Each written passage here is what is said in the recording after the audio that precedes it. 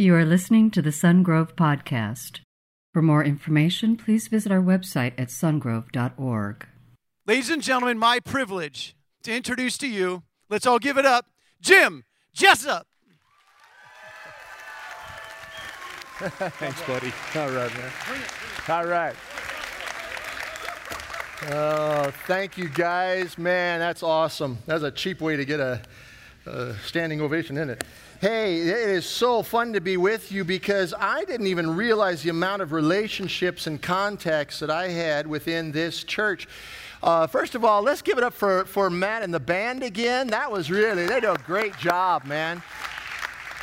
And first service, I'm looking at the drummer and I'm thinking, man, I know him. I know that kid. And he's not a kid anymore. But 10 years ago, James O'Brien, your drummer, was traveling with me to different churches. He's an alum of William Jessup University. And so it is so cool to see him serving here, using his gifts. And, you're a part of a great church. And I'm excited to be with you. Really am.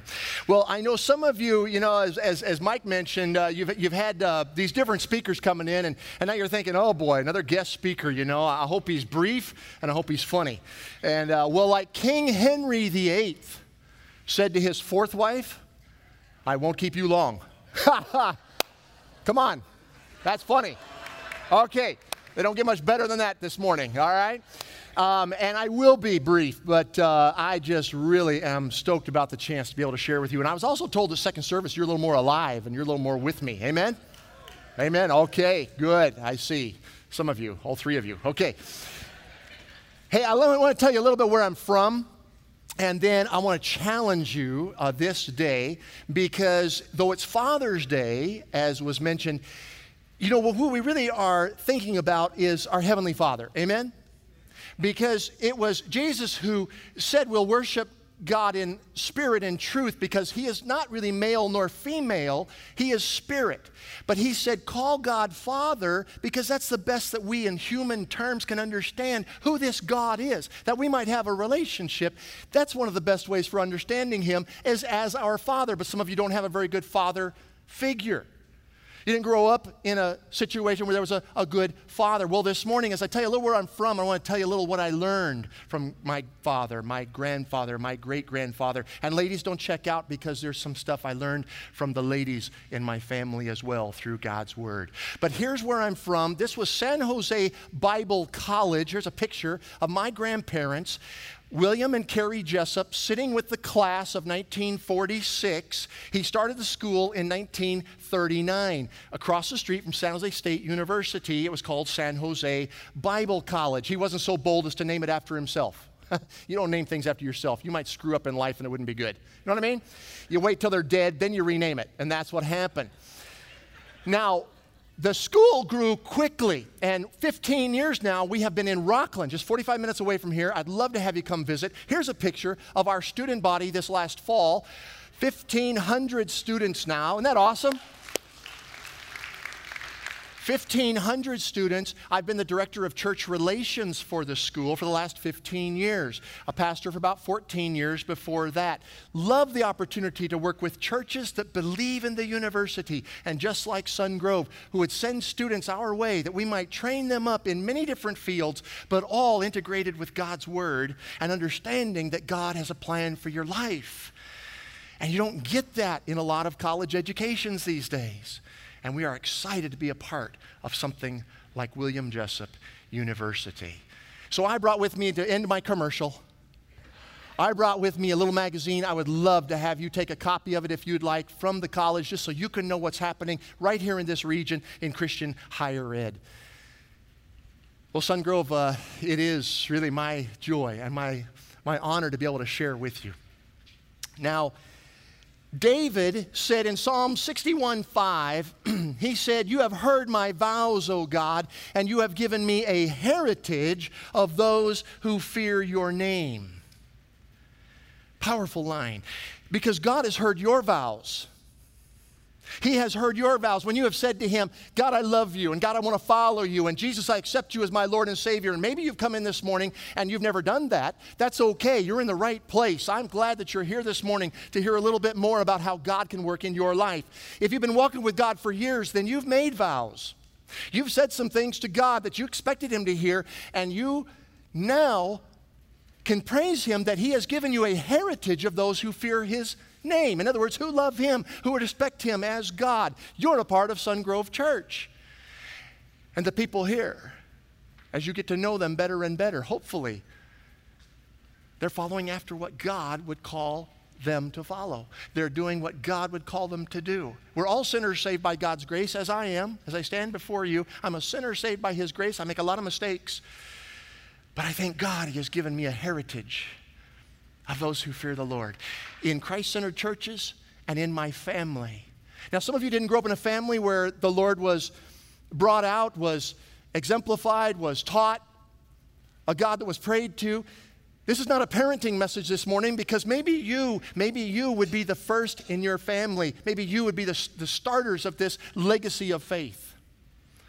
Or maybe you will be ones who will continue it on because your family does follow the Lord. Either way, know this: you have a great responsibility, for you know the truth. And God's saying to you, let's pass this along. I want to share with you 3 things quickly this morning that I learned from my great-grandparents, my grandparents, my parents, through God's Word, and how it impacted my life. What I held on to. There was so much I could share with you, but I just boiled it down to these 3 things. And here they are. The first one is this: you are a living example. In other words, this is what my parents and grandparents taught me. They said, Jim, the way in which you live will preach much more loudly than the words coming out of your mouth. People will see your life, and they will know what you believe about God simply by what they see. 1 Corinthians 11:1, Paul tells the church in Corinth, follow my example as I follow the example of Christ. Great line. But I hesitate to stand up here before you and say, follow my example as I follow the example of Christ, because I make a lot of mistakes. I want to point you to Christ. Follow his example. But do you understand, folks, as Christ followers, if you don't stand up and say, follow my example as I follow the example of Christ, then who will people follow? You with me? Will they follow the athletes? Will they follow the musicians? Will they follow the people who got popular on TV simply by being popular? Or will they follow you because you have hope for the future? Because of Christ. Amen? Can I get an amen? Someone told me earlier, said you had a few speakers, but Jim, you're kind of preaching. You're right, I'm preaching. You are a living example. You are a living example. You may be the only Bible some people will ever read. You may be the only Bible some people will ever read. See, there are people who have said this book is old and it doesn't mean anything for life anymore, and why would you ever follow it? It's not relevant for life today. And I say there's a lot of people sitting in this room right now who know the relevance of that Bible. It's made a difference in your life, and it has given you hope for the future. It's given you the ability to forgive because you have been forgiven. And now you are a living example. Catch this. You've heard it said before, actions create habits. Habits create character. And character creates destiny. Did you catch that? The actions, the things that you do over and over again, they'll become habit in your life. And habit, it develops character, who you are. And character will determine destiny. With that in mind, let me show you this picture of my great-grandparents, Calvin and Matilda Jessup. They lived on the Keys exit of Highway 99, and their house is still there today. There's a huge grain elevator, south side, or the west side, Highway 99 at the Keys exit. Their house is right near those grain elevators. It's now owned by a grain company, the whole area of land. He was an elder at Ceres Christian Church. That's a partner church with William Jessup University. They support the scholarship fund. I go down there and preach about once a year. One of our alums is a pastor there. He was an elder at that very church when it was downtown. It's now moved to the outskirts of town. One morning he wakes up. He goes out to the stable to hook up the horses to the carriage to take his wife Matilda and 6 kids to church. When he got out there, the horses had broken loose. He called out for them. They didn't come back. He told Matilda and the kids, looks like we're walking to church today. It's about a 3.5-mile walk into downtown Ceres. When they got to church, do you know what they found? The horses. And he deduced that the horses were so used to going to church that when they got lost, that's where they went. That's a testimony, man. That is a testimony. Because actions create habits, and habits create character. Character creates destiny. And even your animals are watching you. Do you understand? People are watching you. You are a living example. Well, now they had 6 kids, and their youngest was my grandfather, William Jessup. And here's a picture of he and my grandma on their 50th wedding anniversary. Now, they've both since passed on, and they're with the Lord, and I'll tell you a little bit more about that in a minute. But they were great encouragers, and I knew them well. They didn't pass away until I was in my 20s and early 30s. And I knew them well. When I left in the late 80s to go to seminary in Illinois, I was to preach at a small church called Mount Auburn Christian Church. And there I was in central Illinois. I was so out of my element, family. I was so out of my element. I'd grown up in the Bay Area, and here I am transplanted to this little church, going to a seminary about 50 miles away, preaching in this little church. Everybody was a farmer. I knew nothing about farming. And I was just trying to love and encourage, and I was, like I say, with my wife and 6-month-old daughter at the time, I was so out of my element. And my grandpa, living back in San Jose, he knew it, and he sent me a letter. In one of the first weeks I would arrive, and I read the letter, and it was just a letter of encouragement. And I read it, and it was awesome. It was like, thanks, Gramps. And I threw it away. And the next week, I got another letter from him. And the next week, I got another letter from him. And the next week, I got another letter from him. And I thought, this old boy is not going to stop. So I grabbed a manila folder, and as he sent me letters every week, I threw them into the folder.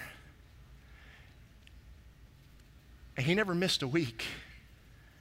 Every Thursday or Friday, depending on the mail service, there would be a letter waiting from my grandfather just telling me he loved me, telling me to hang in there, telling me I'm doing the right thing, man. You can do this.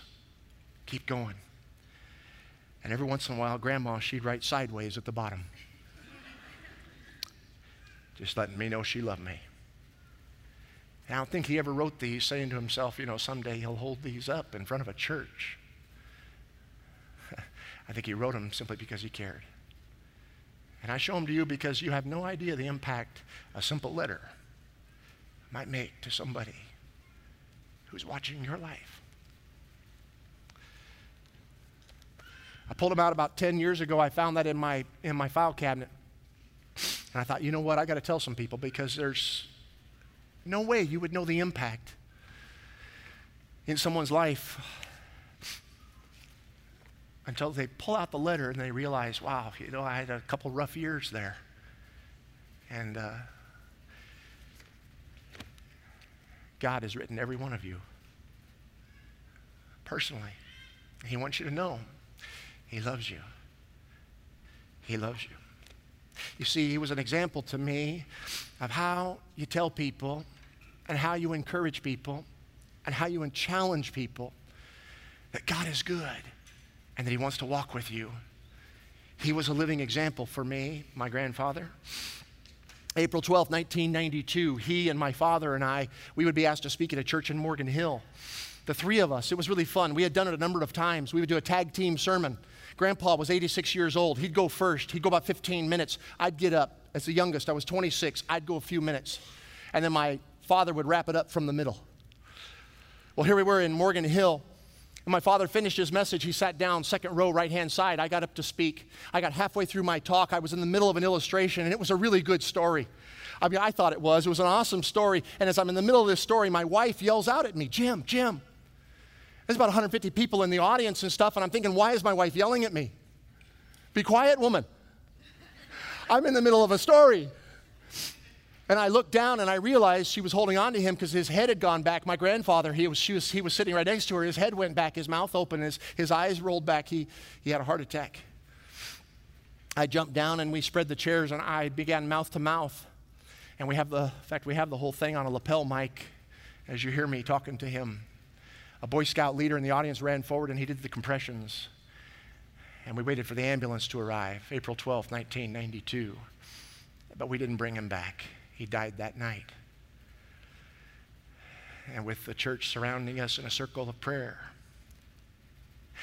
Now, no one has died since while I have been preaching. Okay?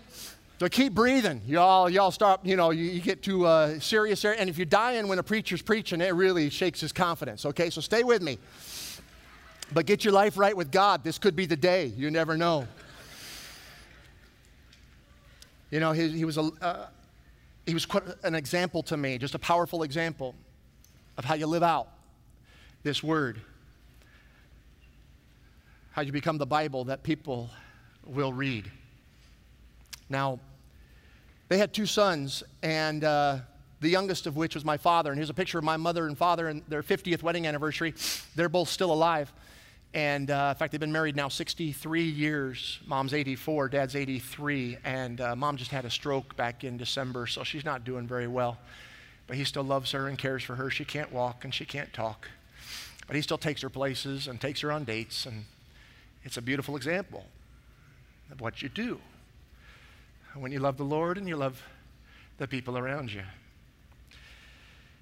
I talked a lot about the guys, and I could go on and on about my father, but I won't, because I want to let you out of here and you can beat the Presbyterians to lunch. That's funny. It's okay. The Presbyterians don't mind. I talk about you guys when I'm with them. Just joking. But you see, I want to tell you ladies about the moms, about you ladies. You have a powerful example for those who are watching your life, and there's a lot more watching than you think.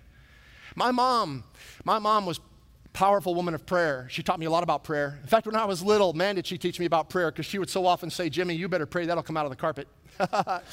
and it would teach me a lot about how to pray. And when I was getting a little bit older, she'd carry me up the stairs in our home in San Jose. She would carry me up the stairs on her back when I was real little. She even tried to do it when I was in junior high one time. My feet are dragging on the steps, and I'm saying, Mom, why are you doing this? And she'd say, because I want to pray with you. And she wouldn't do it every night, but many nights she would drag me up those stairs on her back, and she'd plop me into bed, and she'd kneel down and she'd pray. And let me be honest with you, junior high, I'm laying in bed, I'm looking at the ceiling, and I'm wondering if there really is a God. Who is this woman she's praying to? I don't hear him. I hear her say a lot, but I don't hear him say nothing back. Some of you have been there before. Some of you may be there right now today. I don't hear from God. But you know what happened? She kept praying. She was an example. She kept praying and she kept praying, and I began to think, maybe there's something to this. Maybe there is something that she really believes that's very powerful. And I saw God work in her life, and I thought to myself, you know what? I think this prayer thing is true. And you begin to look into it, and you begin to talk to God a little bit and see the difference that it might not make in your life. Do you understand that came about because she was a living example for me for prayer? Just like you will be when you leave this place and you go to that restaurant and you bow your head for just a moment to thank God for the fact you get to eat today.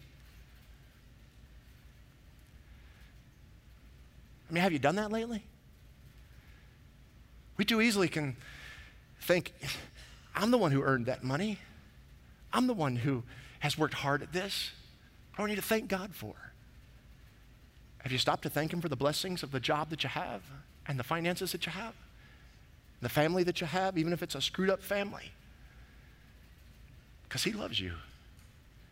And someone's in that restaurant is going to see the fact that you just bowed your head. And you're not praying with your arms up and screaming out loud so everyone can see you, but you're just bowing your head quietly because you believe God needs to be thanked and wants to be thanked and wants to be glorified because of how he's worked in your life. You are a living example. You know, because my mom prayed, you know what I did when I had kids? Yeah, I bought a single-story home so I didn't have to carry them up the stairs. And I'd drop them into bed and I'd pray with them. Not every night, but enough that now when my grandsons come over, like they will tonight, my 5-year-old and my 2-year-old, they'll sit at the end of the table and I say, hey, let's pray, guys. And I see my 5-year-old fold his hands. Now, you got to say a short prayer with a 5-year-old, amen? But to see him fold his hands, man, that's cool. And my 2-year-old, he's still figuring out life. But he watches Papa pray, and he watches the family pray. And you're a living example when you pray. Well, sometimes the examples are just silly in life and in family, and they have been in our family, and we've had a lot of fun. Hopefully you have a lot of fun in Christ. I think this church does. And in fact, if you don't think that God has a sense of humor, just look at the person next to you. Amen? God created them. He's got to have a sense of humor. My grandpa on his 70th birthday would climb Half Dome. Check out this picture. On his 70th birthday, he would climb Half Dome and he would stand on his head in 1975. Why? We really don't know. He just loved to go to high places and stand on his head. And we thought, this is really silly. And most of the world looks at it as silly. But because my grandfather did it, what would happen? His oldest son, Velt Jessup, my uncle, would climb it in 2002 on his 70th birthday and stand on his head in the exact same spot. That meant my father had to, in 2005, stand on his head on his 70th birthday. And folks, I plan on climbing, you know what, on my 70th birthday, man.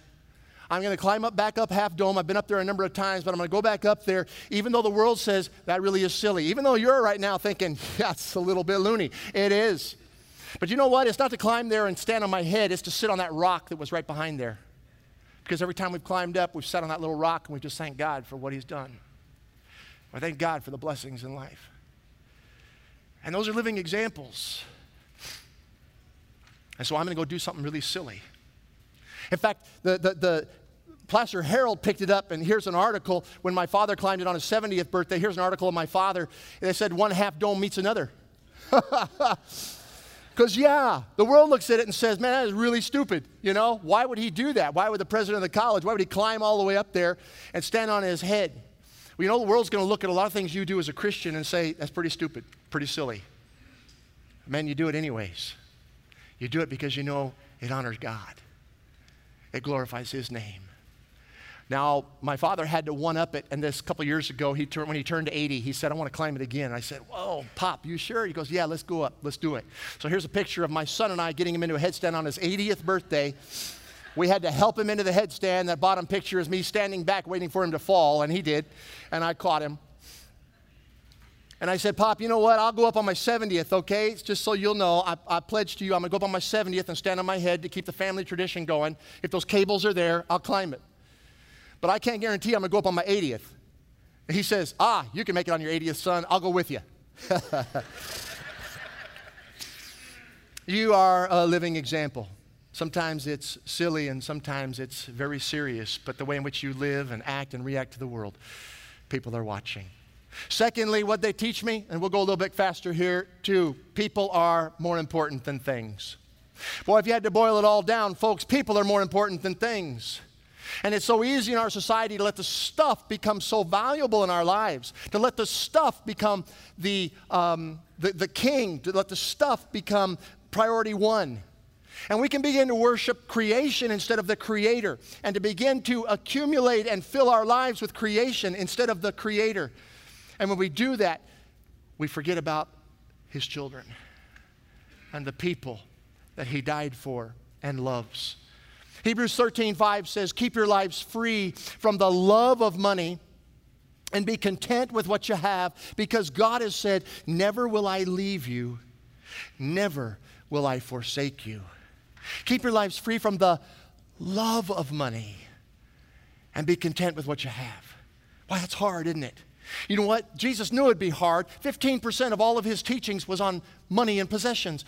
He knew the difficulty in life would be that the creation would be set up as our gods, that we would be pulled away from the true Father into all these things that would become so much a part of our lives and draw us away from God. He said no one can serve two masters in Matthew 6:24. He said no one can serve two masters. He will either love one and hate the other, or be devoted to one and despise the other. But he said you cannot serve both God and money. Yet we try, don't we? We try. And it makes such a mess of our relationships at times. It makes such a mess of our friendships. It makes such a mess in our homes and in our marriages when stuff becomes the priority of life, and we get into such debt, and then we have these burdens, and we get into a wrong focus. A focus is taking us away from God because it's all about this stuff that's supposed to bring me happiness. Did you hear about Harold and Marge? They were at the county fair. Harold saw airplane ride, dual wing, open cockpit, actual plane by the airstrip, airplane ride, $10. He said, Marge, I'm not getting any younger. I want to fly that there plane. She said, Harold, you can't fly in that plane. That's $10, man. And $10 is $10. So Harold didn't get to fly. They're walking around the fair. He says, come on, Marge, before we go home, I want to ride that there plane. She says, Harold, $10 is $10. You're not riding that plane. Well, the pilot overheard and said, I tell you what, you two, I'll take you up in the plane. If I don't hear a peep out of you, either one of you, I won't charge you a dime. He say, okay. They both hop in the plane, and he goes up and does every whip and turn and barrel roll he can to get him to holler out.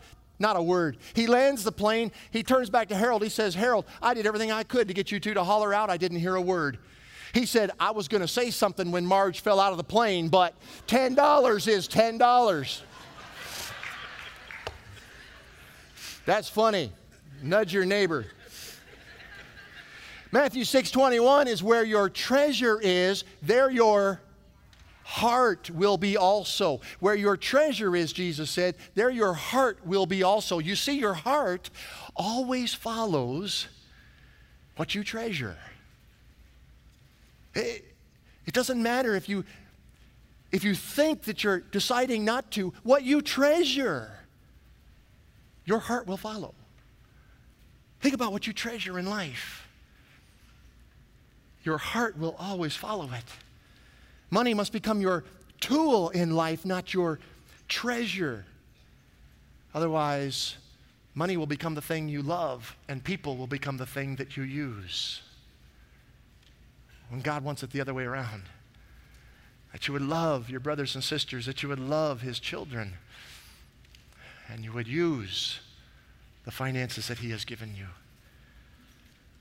We are simply money managers, and we cannot take all of this which we have accumulated. And I apologize if I'm stepping on toes, but I'm a guest preacher, and you don't have to have me back. Amen?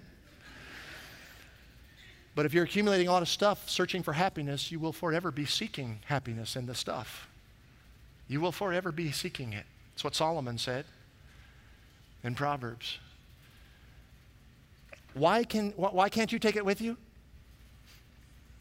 Because naked you came into this world, and naked you will leave with nothing except the saving grace of Jesus Christ. For when you stand before the Lord, and Jesus says, I know this one. He's with me, or she's with me. Why do I know you can't take it with you? Because seriously, none of you have ever seen a hearse ever pulling a U-Haul trailer. Amen? And it will stay here. Only what will follow will be the friends, the family, the people who are so much more important than the stuff that can be accumulated. At the time John Rockefeller died, he was one of the wealthiest men on earth. A story goes that someone asked his accountant, how much did John leave? His accountant replied, all of it. And so will I. So will you. Listen, folks, it's not wrong to have the stuff in life, the things that money can buy. I got a car sitting out in the parking lot. I got a house. Of course, Bank of America owns it for 10 more years. 10 more. I can do it. Hang in there. Keep paying your bills. It's not wrong to have the things that money can buy as long as in the process, church, as long as in the process, you don't lose the things money can't buy. You with me? It's not wrong to have the things that money can buy as long as in the process, you don't lose the things money can't buy. You see, I was a chaplain in Illinois while I was going through seminary, while I was at that little church, Mount Auburn Christian Church, while I was preaching at that little church and going through seminary, I had to also be a chaplain at the Springfield Memorial Hospital in Springfield, Illinois for a year. I would drive over there and I had the oncology unit. Oncology, cancer. And in the late 80s, it was a sad place. And as I visited with many of these people, I tell you, family, friends, not one of them ever looked at me as they were dying, literally dying, wondering if they'd wake up the next day. Not one of them said to me, you know, chaplain, before I go, I wish I'd have had a bigger house. Wish I'd have had a faster bass boat or a nicer car. But a whole bunch of them did say to me, you know, I wish I'd have forgiven this person. Or I wish I could have told this person that I love them. Or I wish I could have made a difference in this person's life. And brothers and sisters, you can. Because people are more important than things. If you choose to make it that way, it's what God would have for us. And it's all through His Scripture. that people are more important than things. Third and last is keep looking forward. Keep looking forward, church. Keep looking forward. And I know it's hard, and it may be some of you are even saying to me, oh, you know, it's pretty easy for you, Jim. I mean, look at your life, right? And I tell you, man, I think God has really blessed me, and I thank Him for the fact that I had parents who stayed together and loved each other and modeled that love, and my grandparents and my great-grandparents.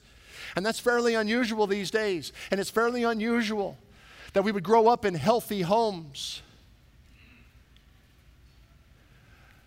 But you know what? The love of Christ can still conquer all.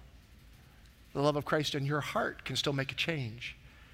Keep looking forward. Philippians 3:13, Paul says, forgetting what is behind, straining toward what is ahead, I press on toward the goal to win the prize for which God has called me heavenward in Christ Jesus. Catch that first part. Forgetting what is behind, straining toward what is ahead. What's hard is not the looking back and learning from the past, it's living in it. It's okay to look back at the past and learn from it, but we don't want to live in it. Amen? No, none of you with me? You want to live in the past? No, you don't live in the past because the past is the past and God's concerned with what's going to happen today and what you're going to do for Him tomorrow. You see, He said in Luke 9:62, no one who puts his hand to the plow and looks back, he means to gaze, to fixate, to stare. No one who puts his hand to the plow and looks back is fit for service in the kingdom of God. Now, I think he would say, if he were here today, he would probably put it in a different context because you see, none of you probably plowed a field this morning. And they all understood what it was to plow a field. He would probably say to us today, no one who gets in his car and tries to drive home today from church by only looking in the rear view mirror is fit for service in the kingdom of God. I would add, not fit for driving in California either. Amen? But this is the way some people live life. They live life as though they're staring in the rearview mirror the whole time. Oh, I wish I was 30 again. Oh, I wish I could do this this job that I used to have. Oh, I wish I had a different boss like I used to. Oh, I wish my wife would treat me differently, or my husband would treat me differently, or I wish my family was different. And we're looking into the past. You can't drive your car by staring in the rearview mirror. You look out the windshield at what is yet to come. You look in the rearview mirror, you glance at it every once in a while, right? Is that a cop? Why is that guy following so close? What did I just hit? Right? So you glance in the mirror, but you fixate to the future. You look towards the future. We keep looking forward. The church has to continue to look forward, and this is a forward-looking church. I preach at a lot of churches that are still doing things the way they did them in the 60s, thinking that that's more spiritual. Folks, there's nothing about the methods of a church that make it spiritual. It's about the message of the church. Amen?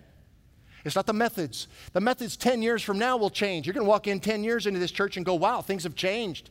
They should. We got to keep looking forward with a message that never changes, but methods that will change frequently. We change at our jobs. Your bosses change. Your philosophies change. Different things change at your work. We even change personally. I walked into the bathroom the other day, and I could not believe it. I saw my wife's mirror. You know you ladies always have two mirrors, right, ladies? You got two mirrors. Right, us guys, we're like, what? Guys, we walk in the mirror, you look in the mirror, you go, it is what it is, right? And you go to work or out or whatever. You got two mirrors, ladies. I know what you do. You got to look at the back of your heads. And I saw her mirror, and I thought, I haven't looked that in a long time. I grabbed the mirror, and my father was in the mirror. It freaked me out, man. All of a sudden, it was just all gone. We change. There was this lady it was her birthday. She's looking in the mirror. Her husband's laying in bed. He's watching her, and she is not enjoying the fact, as her birthday has arrived, that she has a little extra in other spots. Another year had not done her well, in other words. You with me? Yes. Do you all nod? Yes. You're awake. You're not? Okay. And so, is this coming out in Spanish, maybe? All right. So she's seeing that she doesn't like a little extra here and there and things. It's just not pleasing at all. And he says, honey, it's your birthday. What do you want for your birthday? She says, oh, I wish I was 6 again. He hops out of bed. He grabs her by the hand. He takes her to an amusement park. He puts her on rides, gets her hot fudge sundae, gets her cotton candy. On the way home, they stop at McDonald's. They get her a Happy Meal. Now she's flopping on the couch. She's feeling terrible, all bloated from this extra junk food. He says, how did it feel to be 6 again? Her eyes got huge. She said, "Is that what this was about? I meant my dress size." Sometimes it's just you can't go back, you know? It's hard to go back to what you were. By the way, gentlemen, let me help you out with something, a little insight here, gentlemen. Do you understand why married women tend to be a little larger than single women? Because when a single woman gets home, she looks at what's in the fridge and she goes to bed. But when a married woman gets home, she looks at what's in the bed and she goes to the fridge. Bad joke.